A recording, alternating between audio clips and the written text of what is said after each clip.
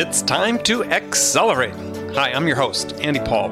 Join me as I host conversations with the leading experts in sales, marketing, sales automation, sales process, leadership, management, training, coaching, any resource that I believe to help you accelerate the growth of your sales, your business, and most importantly, you. Hello, and welcome to Accelerate. I'm excited to talk with my guest today. Joining me is Kevin Eikenberry, Chief Potential Officer of the Kevin Eikenberry Group, a leadership and learning consulting company that's been helping organizations, teams, and individuals reach their potential since 1983.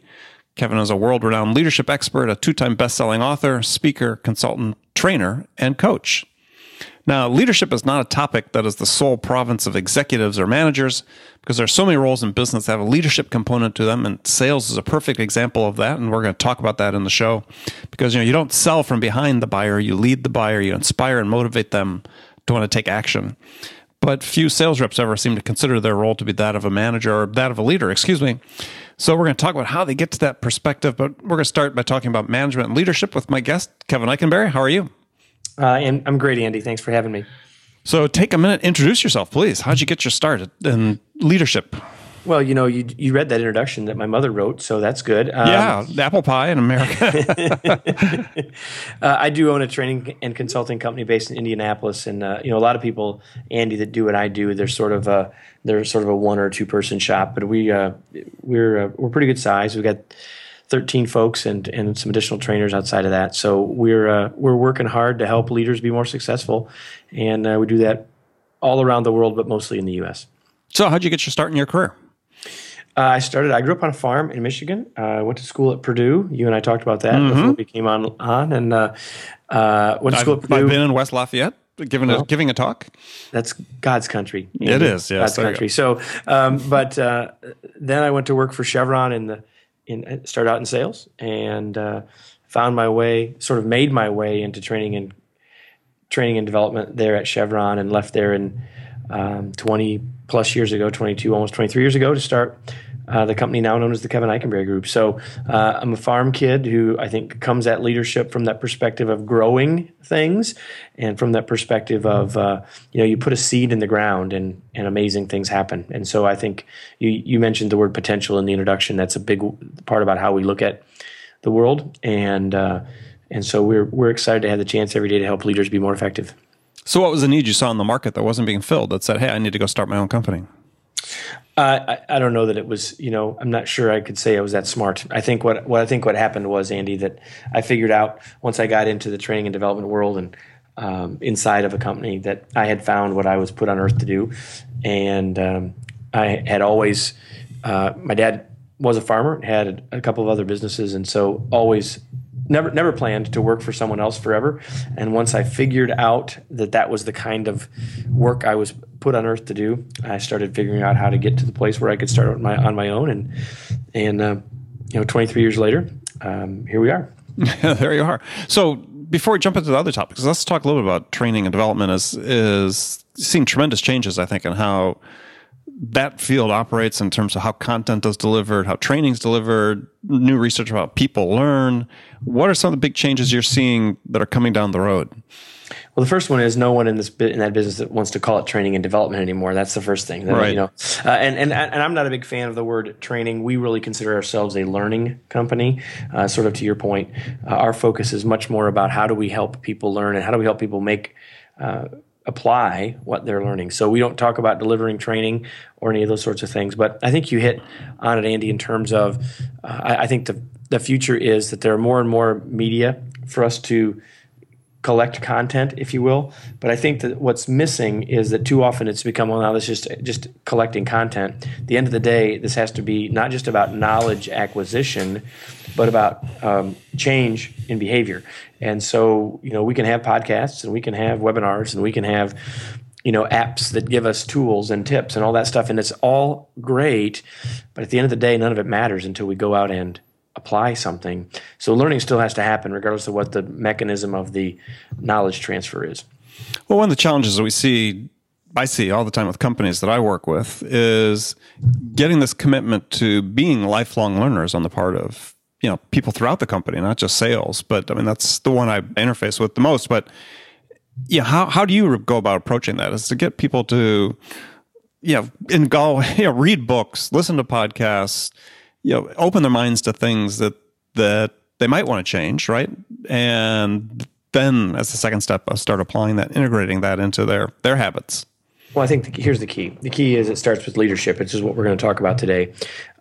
Because while human beings, Andy, are learning beings, and that is true, the reality is that not everyone is thinking about the world the way most everyone listening to you and I are today, by virtue of the fact that they're listening to us today, right? But the reality is, for us, if we want to influence others to be more of a lifelong learner, to take that sort of approach to our work and life, then we've got to lead by example. So the best, here's the simple answer. If I want my children to be readers, the best thing I can do is turn off the television and pick up a book, and have them see me reading. That's the best thing that I can do. And so the best thing we can do as leaders in trying to help others in our organizations be more lifelong learners is to do it by example, to have them see that that's what you're doing, to have them see you not only take the opportunity to attend some sort of learning event if that's the situation, but not only that, but to come back from it with a plan of action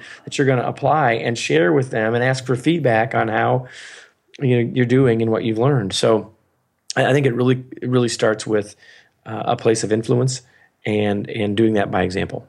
Okay. Well, let's talk about one of the topics that I wanted to get into, which is I see people confuse, and I see this increasingly with newer managers, confusing management with leadership. I mean, so tell people what the difference is between leadership and management. Well, it's unfortunate that in the English language we have these two words, and we use them somewhat interchangeably in terms of people's job titles. And so people say, "Well, I'm a manager," or people say, "Well, I'm a leader." But here's the reality: that if you're in a job of supervising others, have people that report to you in one way, shape, or form, you have a responsibility to do both of those things, Andy.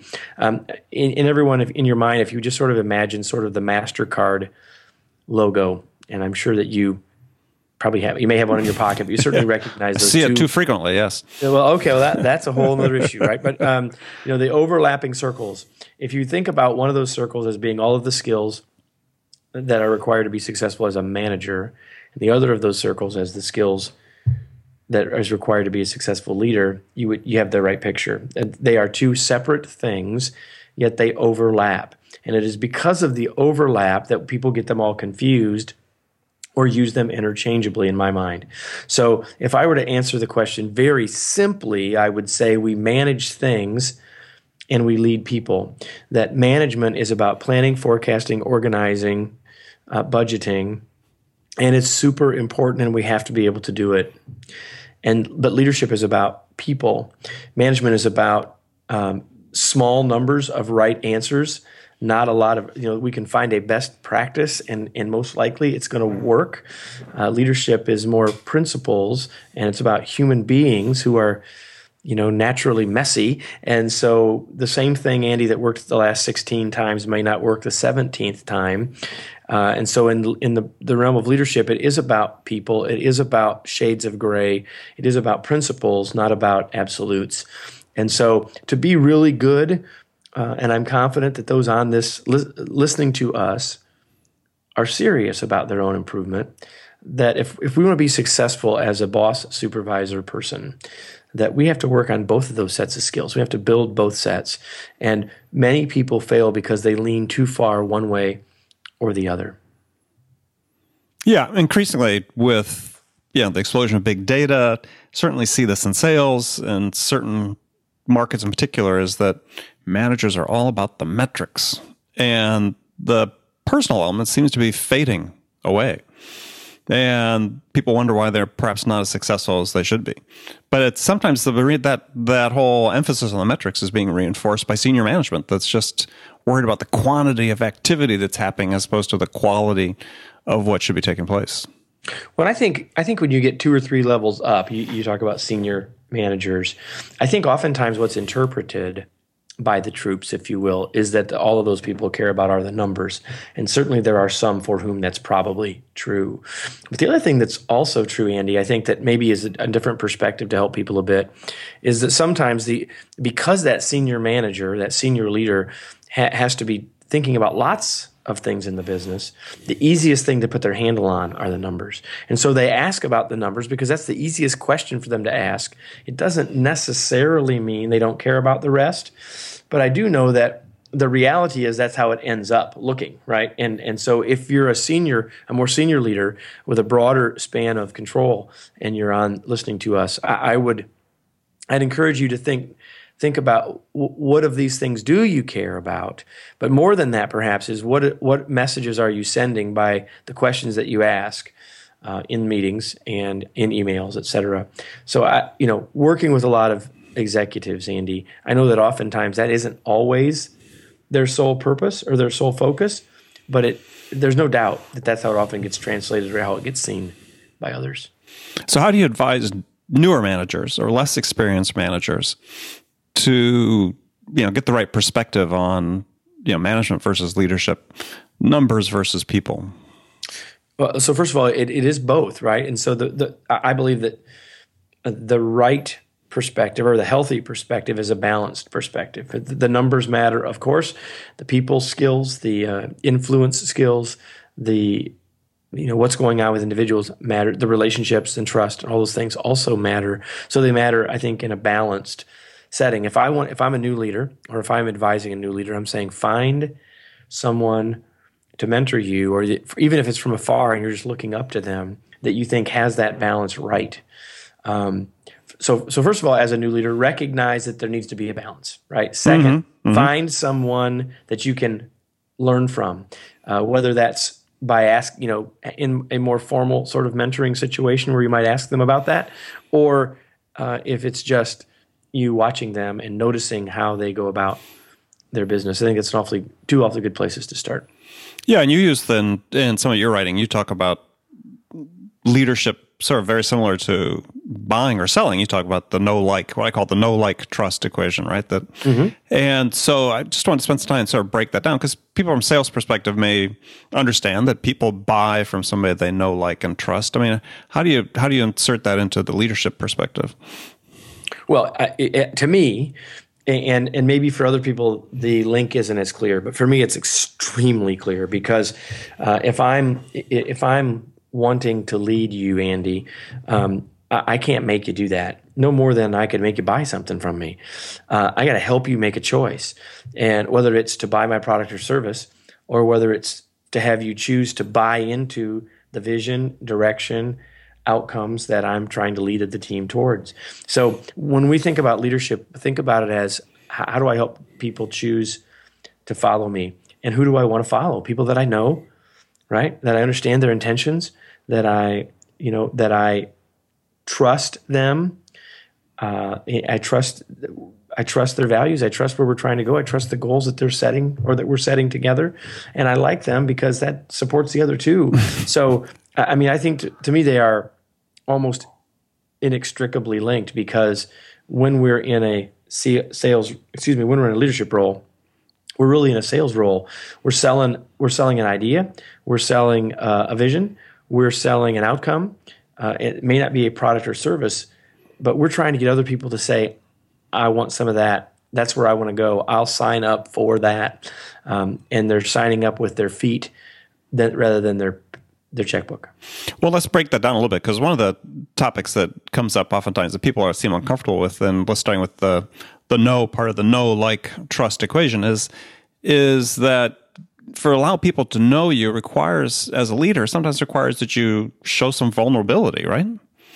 I would say that if you want to be a highly successful leader, you've got to do that, because here's the thing: people don't, especially for new leaders, people don't want you to be perfect. They don't expect you to be perfect. Andy, to my perspective, there's only one guy that ever walked on water, right? And so, no one's really wanting that from you. What they want is someone who's real.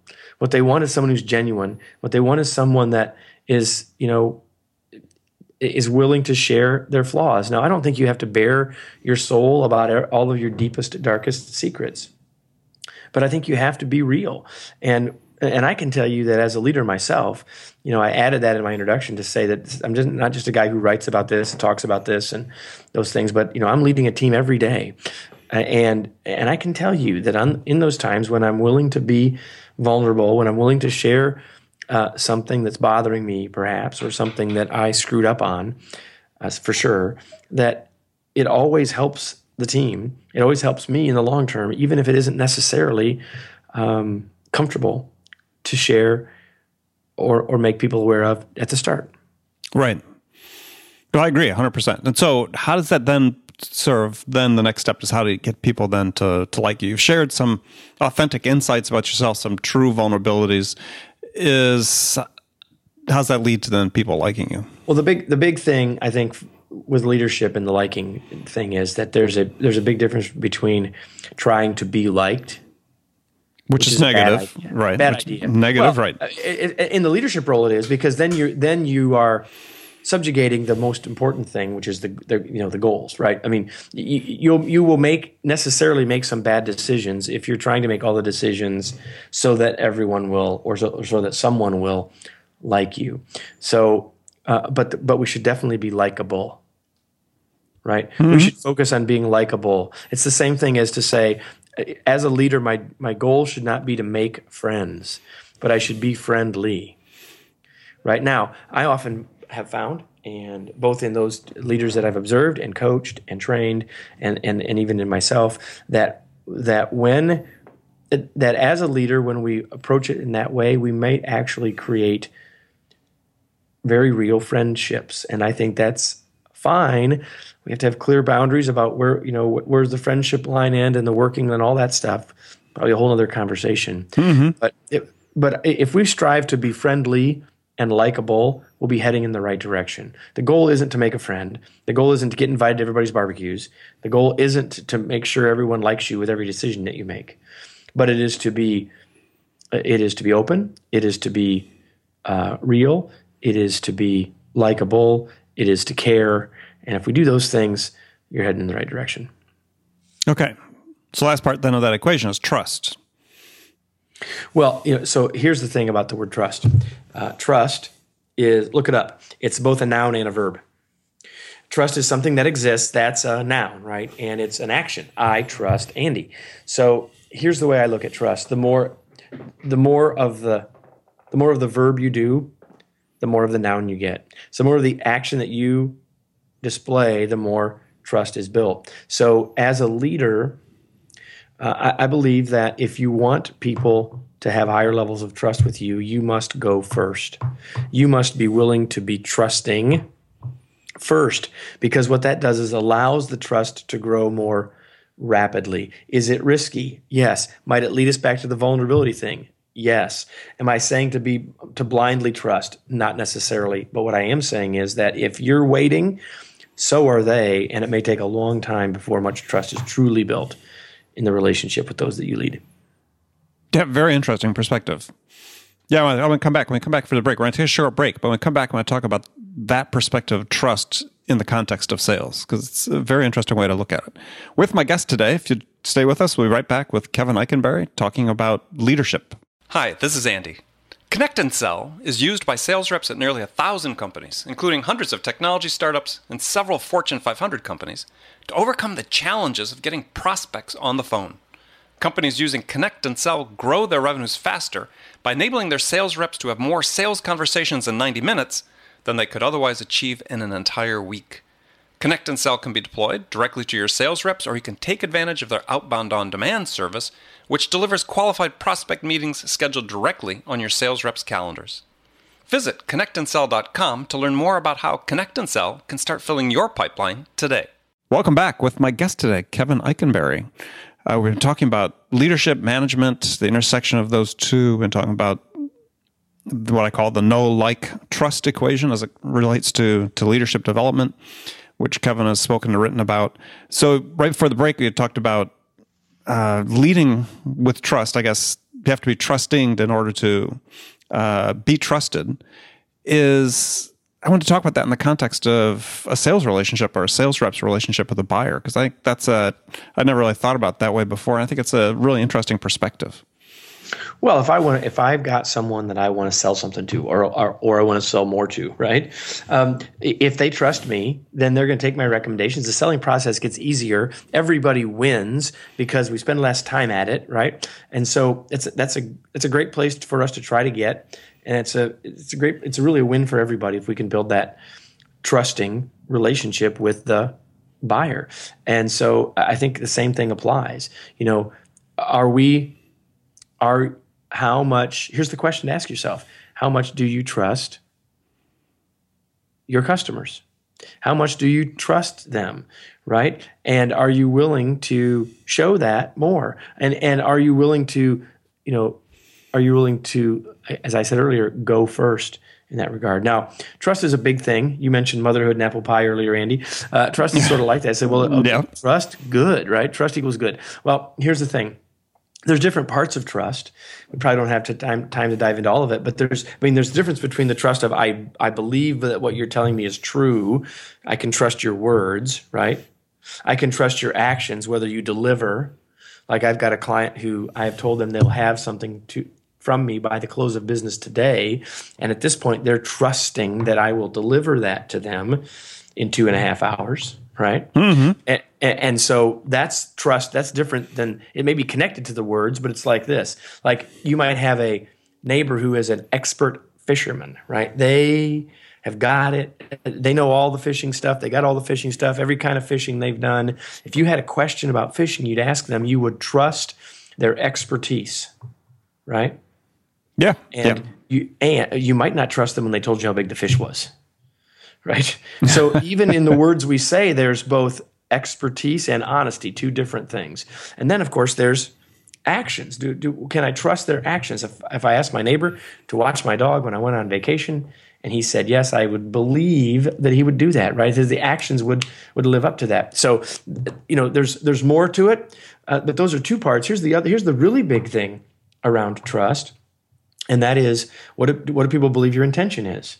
And all of those of you listening who are in sales know that when you get the relationship to the place where the customer knows that you're not just trying to sell them something, but that you really care about their business and their outcome, and you're willing to say you don't need any more of this month, or you really ought to be looking at this product instead of our product, that's where you really want to get, right? You're not just trying to sell them one more thing. You're trying to build a long-term relationship that says that my intention is about you, not just about me.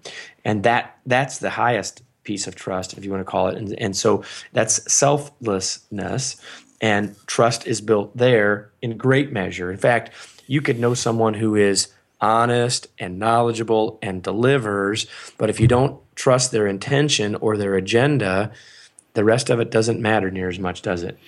No, not at all. So, but it gets back to still a question I'm thinking about. Maybe we can get a good example for the listeners. Is how does the sales rep lead with trust? Right? They trust. They're trusting they're trusting the customer, which in turn engenders trust on the part of the buyer back to them. And just look into that one thing you talked about. Trusting leads to trust. Well, so I think it really comes to. It comes to what's the approach that you take and bring into the whole conversation, right? Are you willing to be a little more open and share a little bit more about you or about what's going on in the organization? Are you willing to provide greater context for people? Are you willing to, let's come right back to it. Are you delivering when you said you would deliver, right?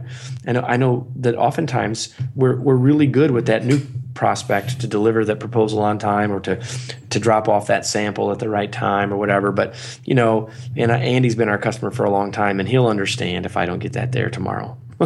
You know what? Maybe not, right? Certainly shouldn't take that for granted. So I think that it's just continuing to do the things that show that where our focus is, which is on them and not just on ourselves. And that's part of that trusting process as well. Yeah, and I think part of it that you talked about that really sort of engenders that, embodies that is stop being so closed, right? If you're there for the prospect, you have to show them that you're there for them. Be a little more open. up front. Be a little more open. That is trusting them for sure. Well, and as Zig Ziglar said, no one wants to be sold, but everybody wants to buy. So, he said you're a better salesperson when you consider yourself a buying assistant, right? And I think it's a pretty good way to think about it, because if I get on the same side of the table, if I get on the same side of the desk as my customer, and they know that I'm thinking about it from their perspective, it changes everything, right? Well, yeah, and we all know that if we do that, we'll probably sell plenty. But we're not doing it. It's not just about the sale. It's about helping the client reach their goal. And if our product helps them reach their goal, awesome. That's probably why we're there, right? But doing nothing is the easiest choice the customer has to make, right? Absolutely. So that's why studies show 62% of deals in a pipeline, qualified opportunities in a pipeline, end up in no decision. There's a trust component that's obviously missing. Yep, I would agree. All right, so what are some of those common mistakes? Sort of last question on this part of it is, what's sort of the most, I guess we sort of went through that as, talking about themselves. Common mistake sales reps made is making it all about themselves and not about the the buyer. Well, and not living up to their commitments. So I'll say this to tie the leadership and the sales back together, that if as a salesperson, in almost every case, if you're doing more than half the talking, you're not doing a good job. And the same thing is true as a leader. If I'm coaching someone, if I'm doing more than half of the talking, then that's not the right answer. I'm not saying that in any one 5-minute conversation that might not be true, but if I'm coaching someone, I would be asking a lot of questions, finding out where they're at, looking at what their ideas are, what their possible solutions are, what they've already tried, what feedback they have about their own performance, all of that. So if one simple metric, if you want to say that I would put on that is, how much of the time are you talking? If you're talking too much, you're not doing a good job of leading or selling. Yeah, you can't listen when you talk. Right? Bottom line? Some people think they can, but you're right, they can't. All right. Well, good. Well, we move into the last segment of the show. It's great to talk about leadership. I've got some standard questions to ask all my guests, and the first one is, I pose a hypothetical scenario that you're the star of, and in this case, you, Kevin, have just been hired as a new sales manager at a company whose sales have stalled out, and they need to get unstuck and back on track. So what 2 things could you do in your first week on the job that would have the biggest impact? I'm gonna be on a 1-week listening tour. I'm going to talk to all of my sales team. I'm going to ask them a lot of questions about where they think things are and what they think the issues and challenges might be and what they think the opportunities are.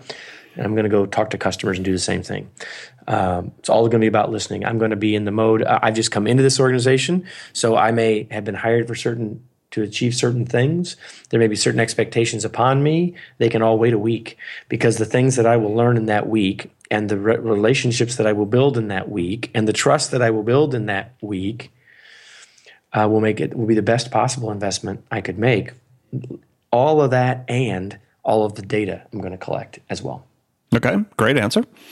So when you, Kevin, are out selling, what's the most powerful sales tool or most powerful sales attribute that you have? I think it is, I'll answer it this way. My sales team, when I'm sometimes on calls with them, certainly in the case if we're getting closer to making a consultative decision with the client where I may need to be involved because I'll be doing some of the delivery, all of my sales team says, Kevin, we've never seen anyone that does a better job of asking questions to uncover what's really going on for the customer. So I guess I'll say that. Okay. I don't know if they're right, but that's what I'll say. So who's your business role model? Oh, there's a lot. Certainly my father was one. Growing up on a farm and in some other agricultural related industries, and having a father who was only 20 years older than I was, really sort of growing up in many ways with him, and having the chance to be involved in business decisions and really being asked at a young age and having huge business responsibilities at a very young age. He would certainly be near the top of the list. And was there a particular lesson you learned from him? The show's not long enough for that, Andy. There's too many. All right. But I would certainly say that one of them is, the customer writes the paycheck, right? So the whole focus on customer, I could tell you stories about things that we did, the things that he did that reminded us all that the customer was where it was at, right? I think that certainly would be one. Okay. So what's one book that every aspiring leader should read? Well, you mean other than mine, Andy? Other than yours, yes. Of course, it's a given they should read yours, but other than yours. So new leaders ought to read From Bud to Boss and go to budtoboss.com. Which is one of Kevin's books. One of my books, right. There's so much. I always answer, when people ask me that question personally, Andy, I always want to know a little bit more about their own path. And then I'm looking at probably 1,000 books in my library in my office here right now. And then I usually go that direction. I mean, there's lots and lots of really good stuff. If you want to read a classical book on leadership, sure. You can't go wrong with reading Kuznets and Posner's The Leadership Challenge. Jim and Barry's book is in, I think, the 5th edition now. Mm-hmm. Shared the editor for my book, my book, Remarkable Leadership, had the same editor as they've had. It's a classic. They're great. Anything by Marshall Goldsmith, especially as it relates to coaching, would also be a good place to start. Okay. So, tough question for you here. What music is on your playlist right now? Well, so it's interesting you say that because, and I know that people are going to be listening to this, it's going to be quite a bit of time after we're talking about this, Andy, but I listen to country the most. Mm-hmm. But last week I went to a concert in something far, far from country, from a sort of an alternative rock band named Pussifer, because the lead singer, Maynard Keenan, who was also the lead singer of Tool, is a childhood friend of mine. So I wrote a blog post. So if people go to kevinikenberry.com to my blog and type in the keyword Pussifer, Puscifer, you can read about what I learned at the last one of their concerts I went to, which was in March. Yeah, it's a good blog post. I read that. So people should check that out. All right, last question. What's the one question you get asked most frequently by people that you're coaching or training? Oh, in training, it would be, are leaders made or born, right? And the answer is yes. Yes. Great answer. Well, good. Well, Kevin, thank you for being my guest today. And how can people find out more about you? Well, probably the easiest would be to go to kevinikenberry.com, KEVINEIKEN, B as in boy, ERRY.com. You can get to my blog from there. You can get to all of our product and service sites from there. And if you go there, I'd encourage people to sign up for our free ebook that's 101 Ways to Unleash Your Potential. I think you'll really, really enjoy it and be happy to share it with people. Great. All right. Well, thank you again for being on the show. And remember, friends, make it a part of your day every day to deliberately learn something new to help you accelerate your success. And an easy way to do that is to make this podcast accelerate a part of your daily routine, whether on your commute, in the gym, or part of your morning sales meeting, because then you'll make sure that you don't miss any of my conversations with top business experts like my guest today, Kevin Eikenberry, who shared his expertise about how to accelerate the growth of your business. So thanks for joining me. Until next time, this is Andy Paul. Good selling, everyone. Thanks for listening to the show. If you like what you heard and want to make sure you don't miss any upcoming episodes, please subscribe to this podcast on iTunes or Stitcher.com. For more information about today's guest, visit my website at andypaul.com.